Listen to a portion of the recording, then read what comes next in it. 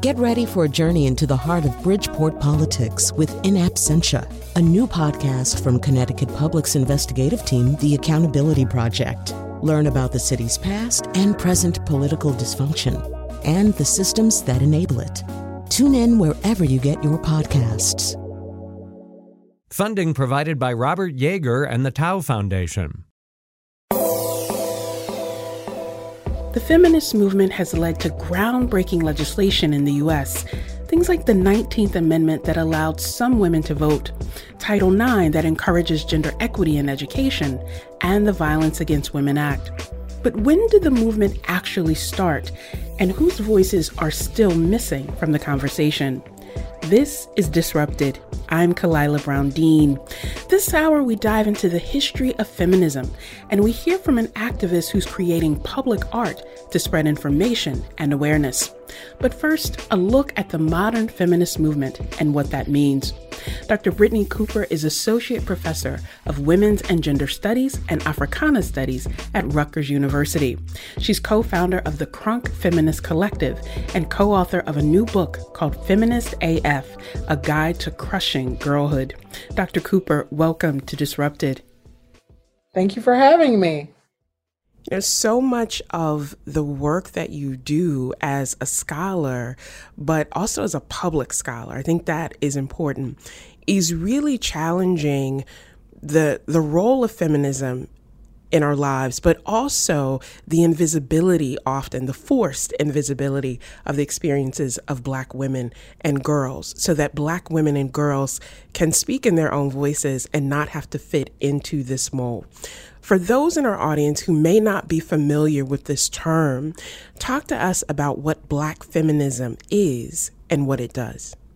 Oh, yes. So Black feminism is my life's work and passion, and I get to be part of a long-standing tradition, a more than centuries-long tradition of Black women who said very simply that freedom matters and that gender matters for Black women's lives as much as dealing with the issue of racial identity and the problem of white supremacy.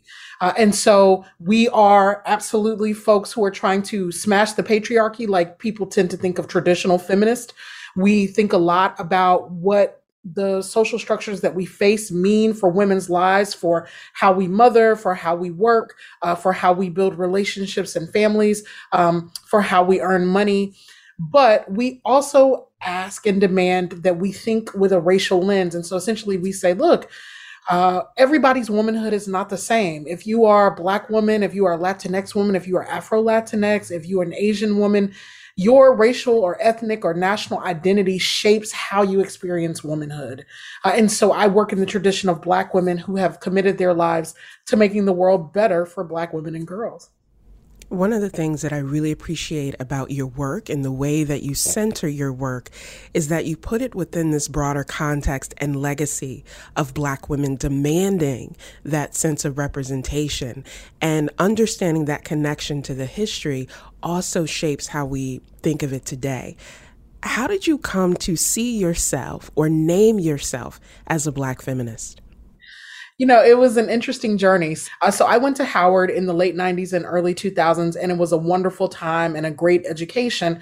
At the time that I was at Howard, I took lots of courses where Black history and Black life was centered, but I didn't learn a lot about Black women freedom fighters.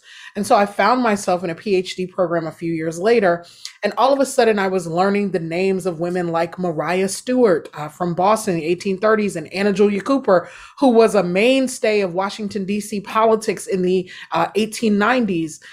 And I had never heard of these women or their contributions.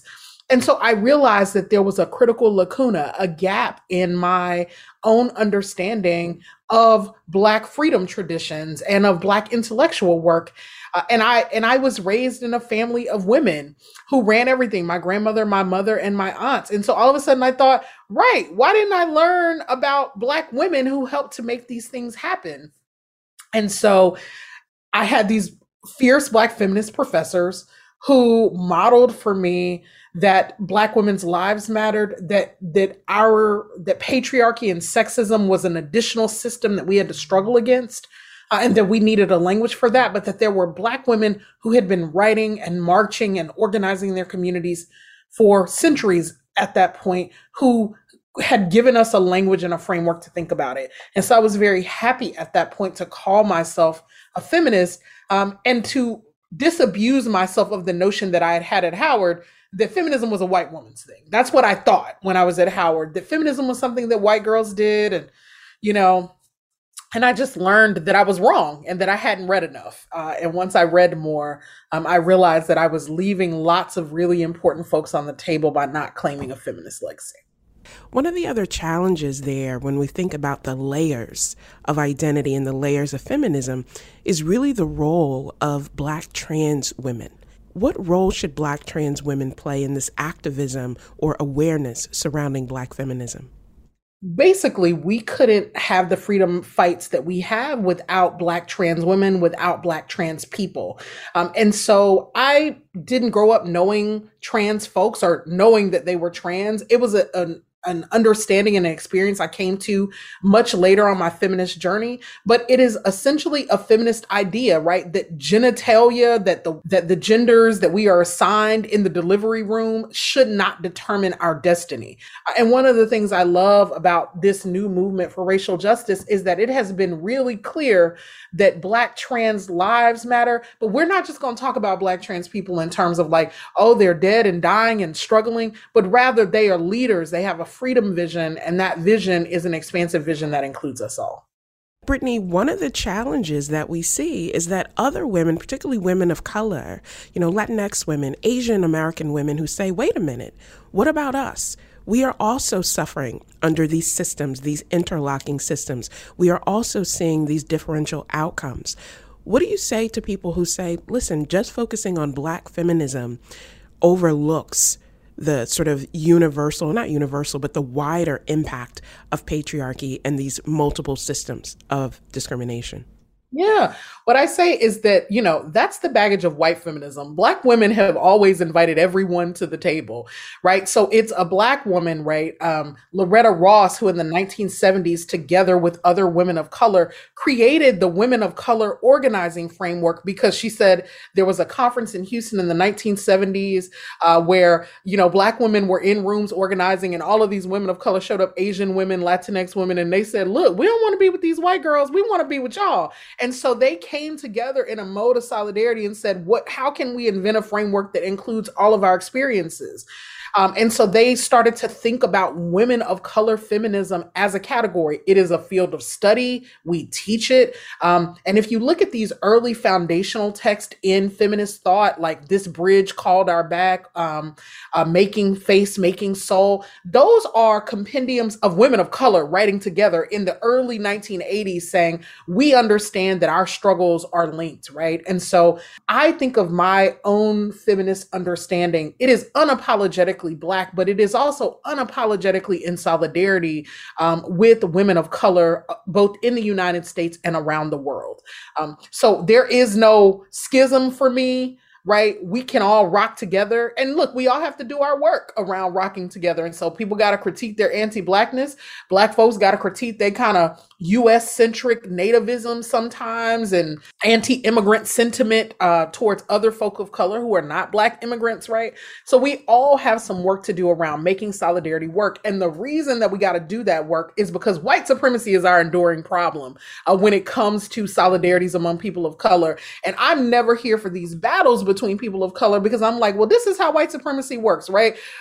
White folks, helped along by white supremacy get to run off with the whole pie and they give us a slice and then we sit over here sort of battling about how to divide it up. That both and approach is so much stronger and powerful as a force to bring people together against common challenges. Talk to us about hip hop feminism, because that is often present in your work. And I may have listeners who say, well, what is that? And why is it different from Black feminism or any other dimension? What's hip hop feminism? Yeah. So I'm part of the hip hop generation. At this point, there are multiple generations of hip hop fans and folks who have come up on the music. And so when my friends and I were coming through grad school in in the early 2000s, we were part of this group of folks who said, look, we don't want to leave our generational music on the table, problematic as it is. And hip hop, can be terrible. It's deeply misogynist. It has been stridently homophobic. And so folks are like, well, how can you be a feminist and also rock to hip hop? And it's like, well, because after we fight the patriarchy and white supremacy in the classroom, where do you go to work out all that energy? My generation of folks, we went to the club, we shook our booties. That's what we did. And we did it to a really dope beat.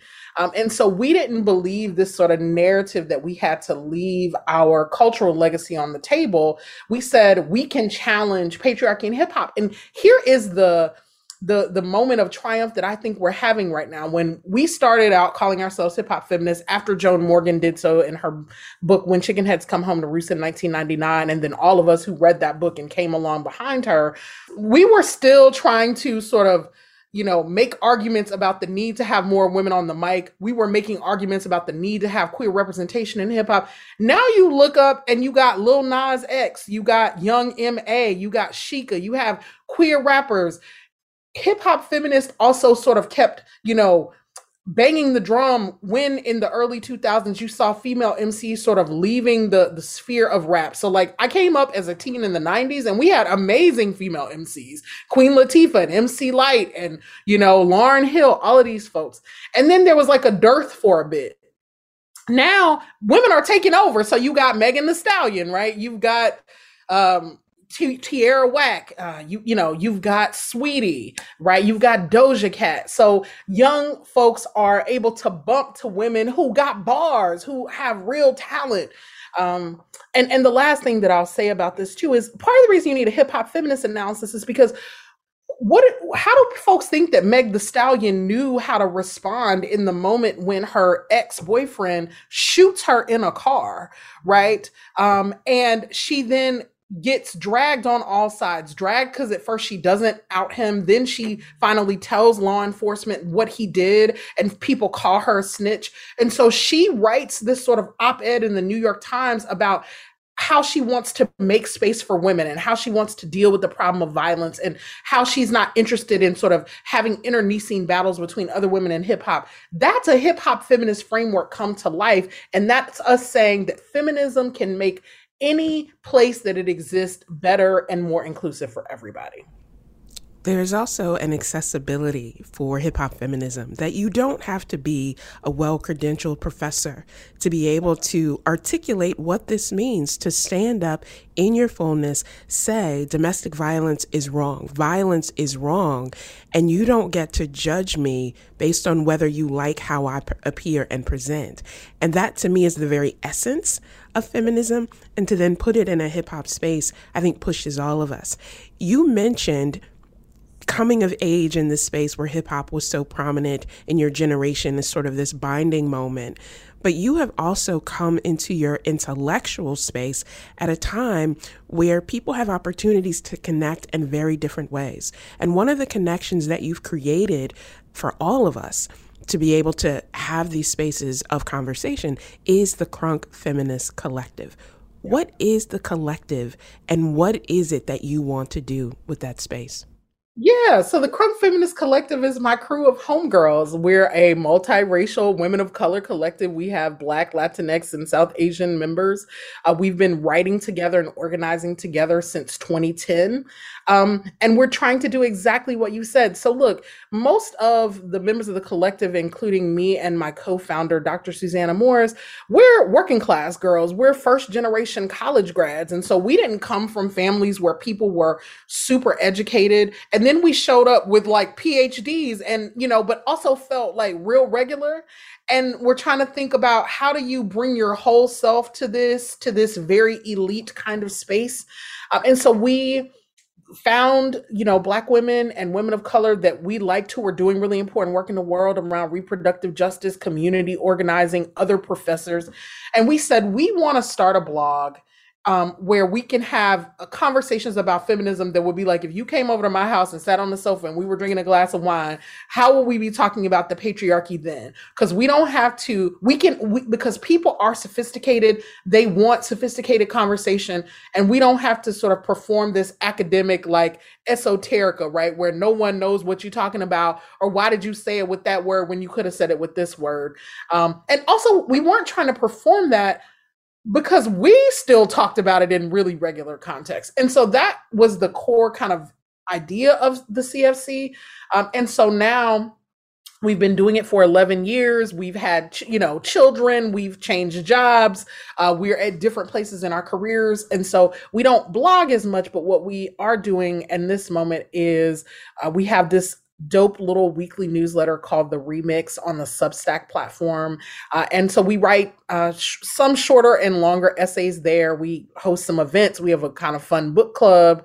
And we're trying to kind of just be in community with people who want to talk about all of the madness of the world, and want to have frameworks to do that, but want to feel like the space is big and inviting, and not super judgmental.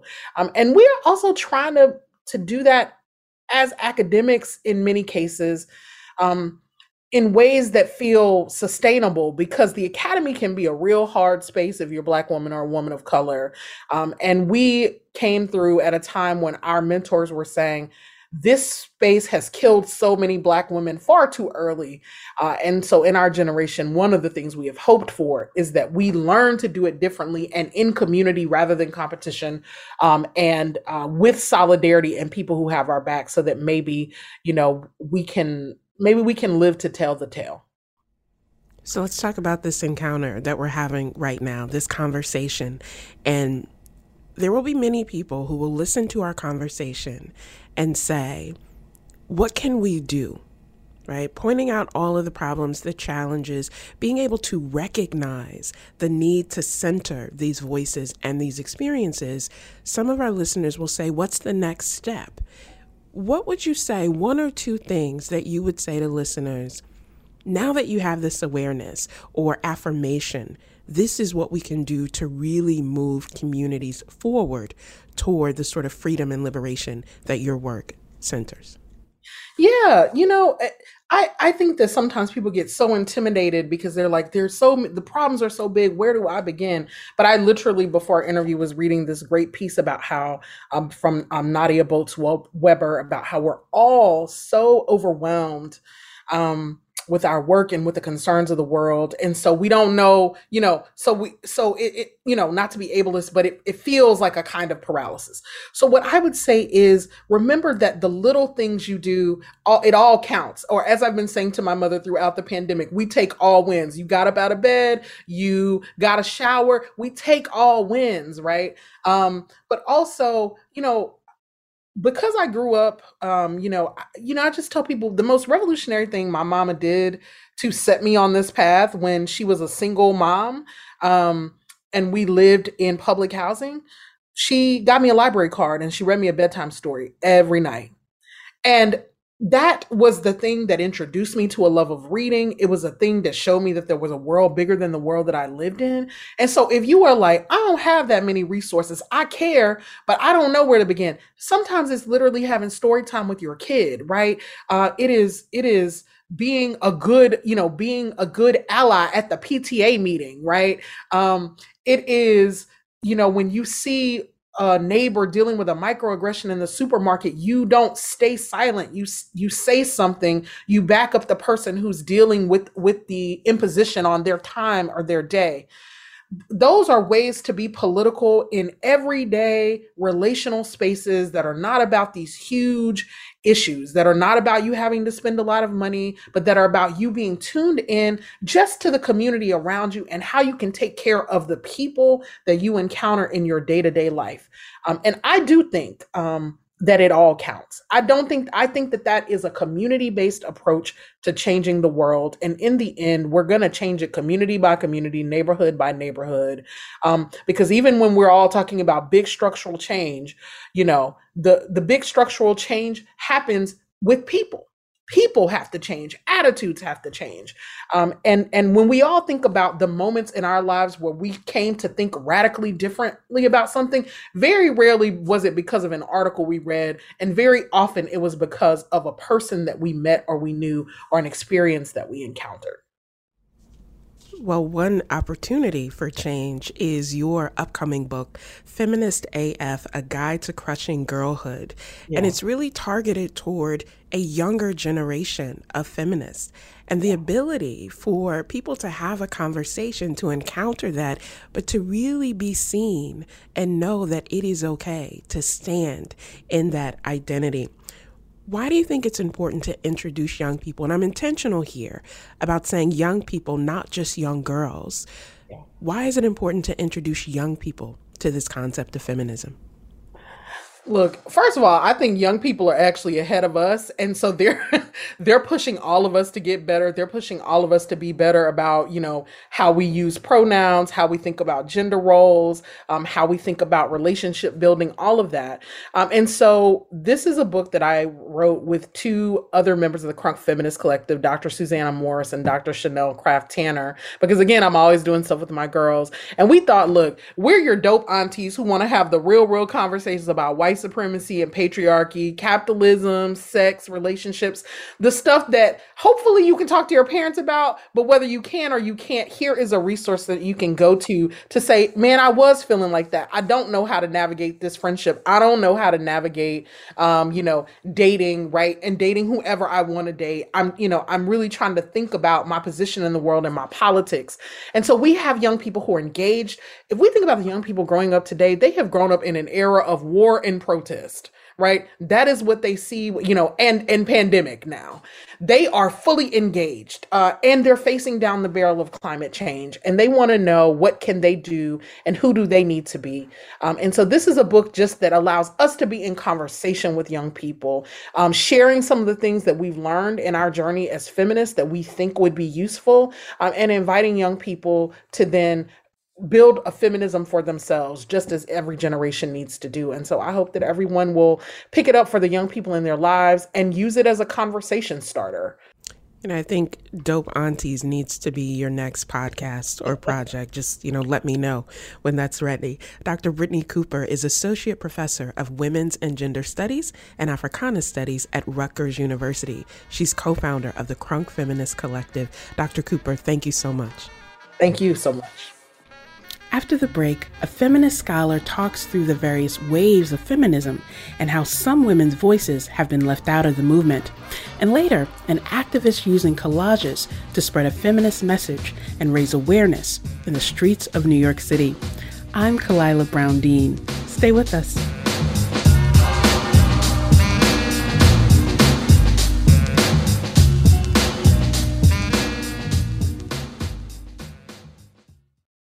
Welcome back to Disrupted.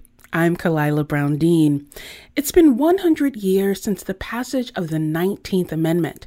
It was intended to give women the ability to vote, but in practice, it only enfranchised some women.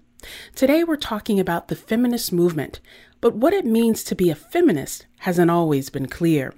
According to a 2020 study from the Pew Research Center, 61% of women say they would call themselves feminists. But many American women say feminism is empowering, while others see it as polarizing and even outdated. Later in the show, an artist and activist on how pasting slogans around a city became part of a global feminist movement. But now some history and context of the movement with Dr. Karen Bonavista Hanna. She's Assistant Professor of Gender, Sexuality, and Intersectionality Studies at Connecticut College. Dr. Hanna, welcome to Disrupted. Thank you for having me. When we think about feminism and all of its manifestations, it's often thought to be one of the oldest movements in history, in world history. But that can also lead to some controversy about when it started and by whom. Talk to our listeners about when this movement for feminism actually starts, but also how you define feminism.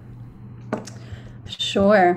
So what I always teach my students about feminism is that it is especially important, if not more important, to look for whose voices are missing from narratives, as well as looking for whose voices are present. If you ask me to name when the feminist movement, which I would define for myself as resistance against all forms of oppression, it is impossible to define that. We know that, for instance, trans people whose voices have been historically missing from mainstream narratives of feminism have always been actively fighting for their own senses of livelihood, for them to be able to live full lives in society.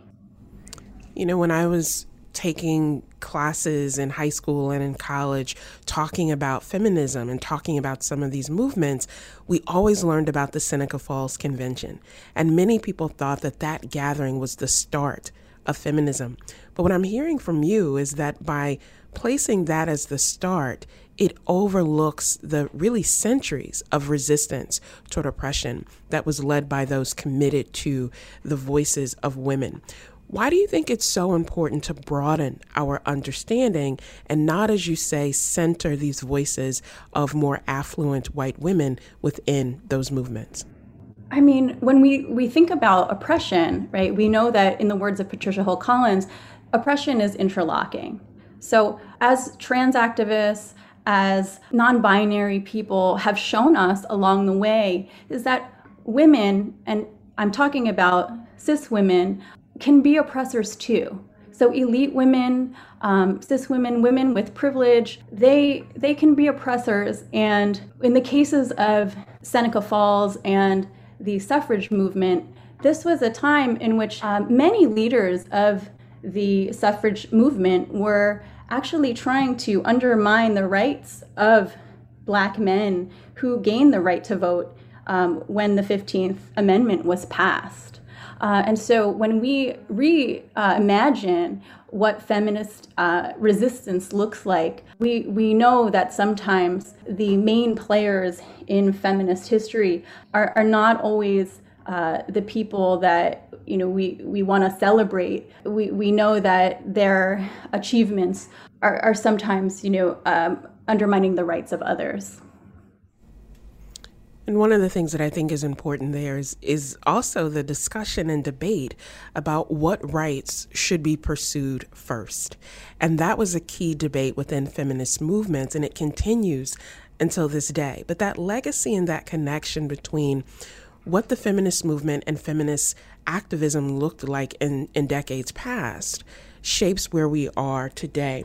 Share with our listeners those traditional waves or the ways that we think about the traditional waves of feminism and how it has led to what we are seeing today. Scholars have already have criticized the waves. We know its limitations, but we also know its strengths because it is a mainstream paradigm that helps us to kind of sink in our fingers into at least some history. Typically, we hear the first wave being something that started from the the mid 19th century and continuing into the early 20th century. So 1848, Seneca Falls, the first women's rights convention, is typically named as the beginning of the feminist movement. And that continued up until 1920, when the 19th Amendment, or the women's right to vote, or really the white women's right to vote, was passed. The second wave is defined as the 1950s to the 1980s. So we have the rise of what's come to be known as the unhappy housewife. This is the middle class, upper class woman who really is bored and frustrated with the limited role that she has in the home and wants to expand that. We have fights for reproductive rights of women, and we have occupational segregation in employment as another objective of that wave. Then we have the third movement, which is often defined as around the late 1980s, the 1990s. Some people say that it's continuing to now. Some people say that it ended, and then fourth wave has emerged. Typically, the third wave is known as sort of the people who have been missing from the narrative, the people who were present during the second wave, but had been erased from historical documentation. And these people are developing now their own sorts of feminism, right? Queer people, trans people, people who are making coalitional inroads and creating their own forms of what they see as empowerment. So, Dr. Hannah, one of the things that I think is important for our listeners to really grasp on to what you've just said about why the idea of waves of feminism is problematic, but also how it helps us wrap our head around all that's happened, is that work is really about deconstructing this monolithic view of organizing, of the experiences of women. And so that while some feminists said, we want to fight for the ability of women to work outside of the home, you had women of color who said, wait, we didn't have a choice. We've been there. Those issue priorities are different. What do you think we need to address when we think about the fullness of the movement for feminism so that we are actually capturing that diversity that you mentioned? Yeah, I mean, it's really building on the work of feminists of color, Black feminists in the 80s who were, like, I'm thinking of Bell Hooks in particular because she writes a lot about coalitional politics and solidarity among women, how diversity doesn't undermine unity. So, this is work that has been done, and I think coalitional work is becoming more of something that activists are thinking about. I think, it's important when we think about feminism, we think about it as not just activist work, but also theoretical work, right? It's a paradigm, it's a way of thinking as well as action. And so I think there's many ways for us to be able to broaden our conceptualization of what feminism can look like in this broadened way that's not binary, that's not exclusive to white supremacy or furthering white supremacy. So I think that we need to start with a really firm grasp of a definition of feminism and come to that definition, because there's so many forms of feminism, definitions of feminism that exist. You talk to one person, you talk to another person, they will probably have a different idea of what feminism is. And I think it's a similar thing when we talk about racism and we don't have a clear definition of what racism is. Racism is often, thought of as just one race over another, but it's not. Historically, racism is the structural and individual acts of oppression that are steeped in white supremacy, right? But if we erase white supremacy from the definition, it's no holds bars. You can talk about, reverse racism and it all blows up. We need to have a very firm definition of feminism in the same way. Adding on to what I said earlier about resistance against all forms of oppression, it's not kind of like an all lives matter sort of thing, right? It's thinking about oppression in its very interlocking ways and with a goal of dismantling systemic structures. And it's very important, I'm glad you are asking this, to be very clear that what is the structure? Heteropatriarchal, settler colonialist, racial capitalism.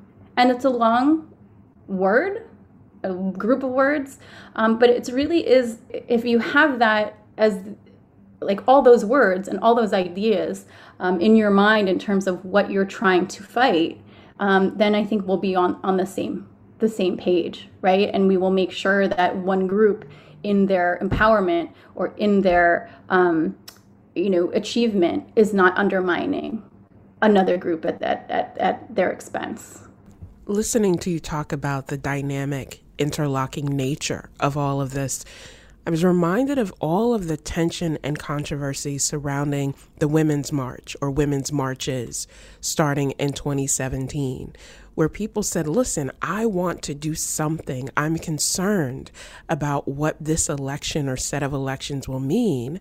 And why would you say that I'm doing anything wrong because I'm the person or groups of people who are doing this? Why am I being targeted? And what I hear in your comments is that it's not just about individual acts. It's about how that all comes together to be able to interrogate and then dismantle these systemic and sort of institutional challenges that exist. When we think about that, of people who may be well-meaning, who may think that they are getting it right, but don't consider these dimensions that you mentioned, what do you say to those people who say, listen, what else do you expect me to do? What can we actually do to move things forward here? So this is so hard, right? I think it requires a lot of personal relationship work. I would love to be able to, change people's minds just with my voice, but I think a lot of the inner work that needs to be done in order to reckon with one's own complicity in these systems of power, it's sensitive. And it requires sort of ongoing work that is done in relationship. I would encourage folks who maybe consider themselves to be allies, consider themselves feminists, people who are dedicated toward systemic social change, that they have the patience. And as I'm saying this, I'm saying, okay, I need to practice it as well, because it is hard to be patient and to have conversations and do the education work with people in our families, people who care about us, right? We're so often just kind of cutting off those conversations in order to maintain our relationships.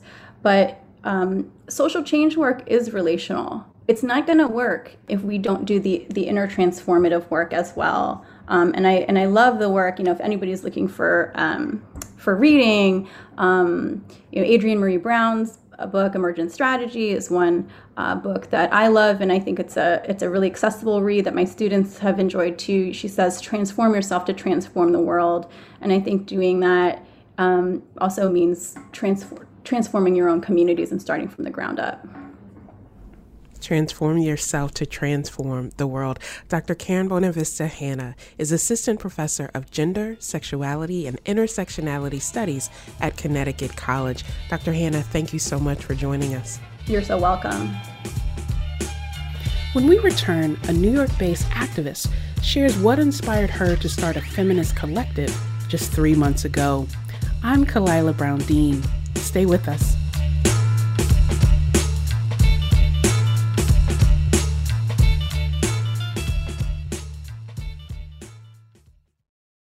Welcome back to Disrupted. I'm Kalila Brown-Dean. Over the years, feminists have used different forms of activism, things like protests and consciousness-raising demonstrations, to push back against oppressive systems.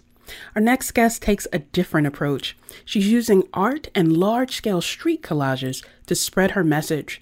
Those messages focus on things like domestic violence, trans rights, and femicide, among other political issues. The work consists largely of black and white block prints that are pasted on the sides of buildings. They include statements like 93% of female murder victims are killed by a man they know, and also, I am not your property. Camille started the New York-based intersectional feminist collective, Feminist Collages NYC.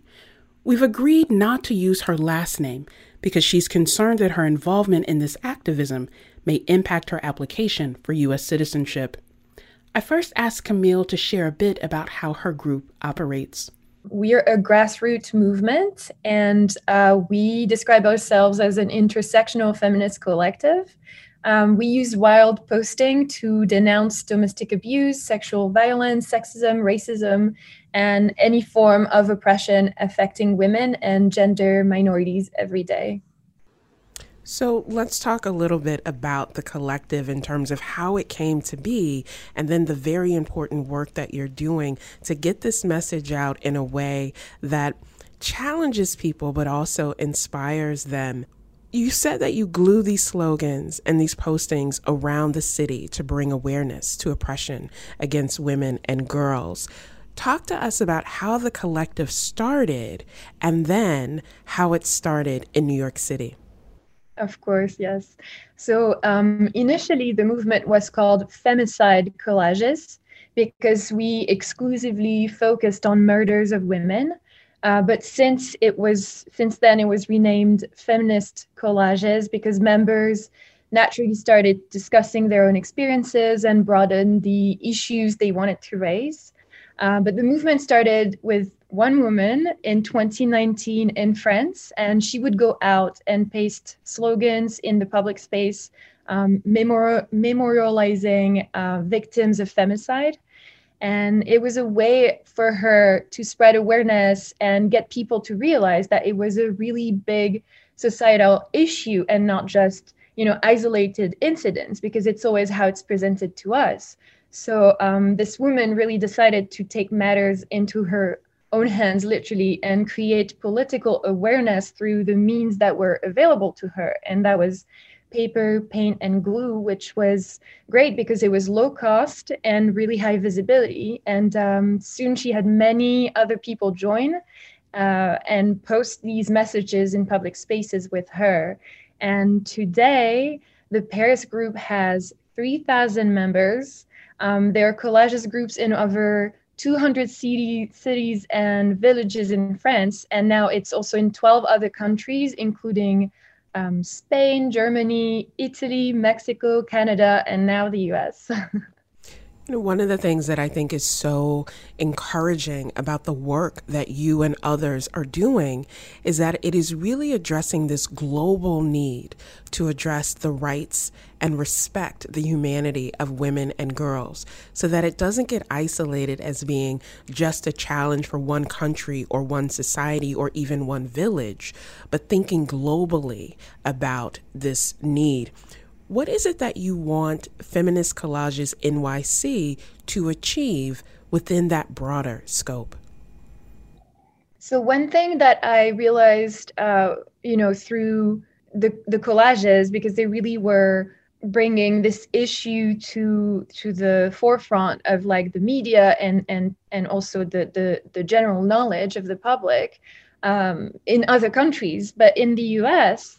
I don't know if people know that, but the US is among the top 10 countries in the world with the most femicides per capita. Around 2,000 women or girls are murdered every year because of their gender. So that's 1 every 5 hours. And yet the US is one of the rare countries that doesn't have an official definition for the word femicide. There are no marches or protests against femicide like in all of the other countries at the moment, and the issue isn't making headlines. There isn't a centralized data gathering for such crimes. And we are not educating the authorities and the public about how to recognize a femicide and what to name it. And it was like that in France in 2019 too, before the collages were started. And I saw the role they played in shifting the culture there and really in bringing this issue, to the media attention and to the collective knowledge. There is a power of art to confront our ignorance and indifference, to challenge people in their everyday comings and going that can then plant those seeds in ways that perhaps other media cannot. Why then the choice of doing the collages and the gluing and the sort of public way of doing it to get your message across? I think that one of the reasons that the collages were so successful in attracting people who had never, been in activism before was because it was also, so I'm going to talk about the members, the people who decided to join. It was also very therapeutic, almost like a therapeutic ritual for them, because through that practice, you are reclaiming the streets, which is a space, as we know, we are at risk as women, and we're making our voices heard in the public space, and we're gluing on public property. So all of that goes against everything we're being taught as women. You know, be nice, follow the rules, be quiet, don't go out at night, because we do most of our gluing at night as well. And the collages really are a way of breaking away from that conditioning and, you know, bonding in a very unique way amongst members. So I just realized we all became so close because you feel like, you know, you've been through something together. And when you're all together like that at night and gluing and doing that, you really feel like invincible. And that's not something that I was familiar with. So once I go back to the real world, I'm like, you know what? Yeah, maybe I can do everything that I want to be doing. And maybe people can't see. And I should mention that I'm like a white middle-class woman. So I could just be like, oh, I don't care, you know, it doesn't affect me. But this is what I find so special about the collages. You create such deep bond that you start seeing everyone really as your sibling, you know, and you want a beautiful world for them. And I think that's something I've never really experienced in other feminism. Have you and your group encountered any backlash to that or any negative response to what you're doing or the slogans that you're putting out? And if so, how do you navigate that? So honestly, we've only had like one awkward experience, but we haven't been doing that for a really long time. But yeah, I can tell you about France. Like in France, it's become so, now they have 3,000 members. So it's really, people are gluing constantly, and it's being constantly like, there's a huge turnover. And so now the police and the city of Paris just pull the collages, you know, instantly after they're being put up. So they're being torn. Even people in the streets, like you were saying, get really uncomfortable reading them, mostly men, and they also pull them. So if you go on different pages, because each collage from each city has their own page.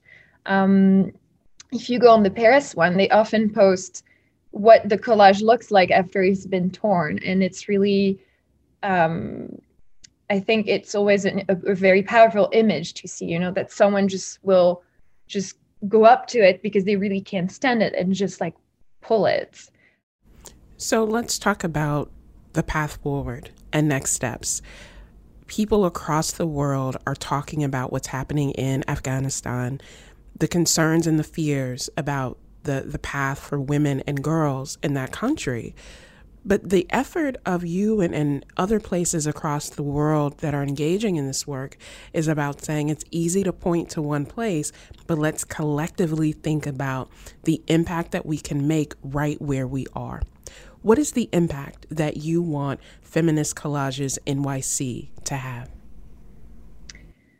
So I think that if the NYC collages, you know, could be as influential as they or like maybe just a quarter of as influential as they have been in France, I would be so happy, you know, because in France it went from one person gluing alone to a global movement. And in 2020, France finally implemented the use of GPS tracking devices for domestic abusers. And we were campaigning really hard for that. So it really felt like, you know, an achievement. And also femicides in France dropped from 146 in 2019 to 90 in 2020. So these are really tangible achievements. But I've also seen a shift in French culture, which really has a history of sexism. So, you know, people are finally having tough conversations. People are more aware of femicide. But yeah, I think if we put aside the effects on society and on the audience, and I really think that most of all, we are helping ourselves because women of all backgrounds are coming together and having each other's back, and not just women, but, you know, people. And we're really unlearning sexism together and understanding that we were being divided by design, that we were taught to compete with each other, to undermine each other, but that can be unlearned, and that now we're creating this like worldwide sorority, and it really feels like nothing can stop us. Camille is founder of the New York-based intersectional feminist collective, Feminist Collages NYC. You can find images of her work and a link to the collective's Instagram page at our website. You can visit us at ctpublic.org/disrupted. Disrupted is produced by Jane Scoble-Wolf, Shekinah Collier, and Katie Tolarski. Our interns are Kelly Langevin and Macy Carvalho. I'm Kalila Brown-Dean. Thanks for listening.